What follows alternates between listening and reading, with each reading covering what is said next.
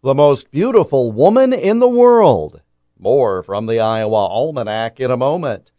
It wouldn't be Christmas without Camp Courageous fruitcakes, and they're now available in stores across Iowa and at campcourageous.org/fruitcakes.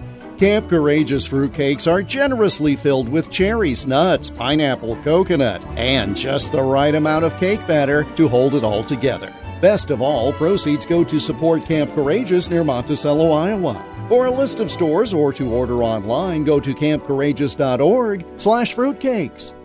Helen Louise Leonard was born in Clinton on December 4, 1861. Her father was an editor of the Clinton Herald newspaper, her mother a leader of the suffrage movement.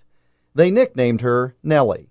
When Nellie Leonard was a child, the family moved to Chicago.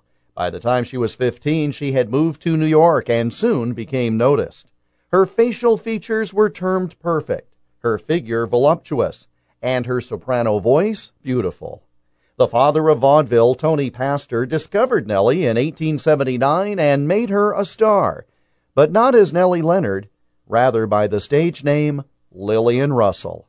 She became known as the Great American Beauty. Earning up to $5,000 per week in the early 1900s, she'd take the stage in a $3,900 diamond-studded corset and sing her signature song, Come Down My Evening Star.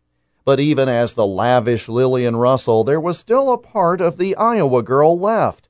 Her favorite food was always corn on the cob. From a humble beginning in Clinton as Helen Louise Leonard, the glamorous early 20th century performer Lillian Russell was born on this date in 1861.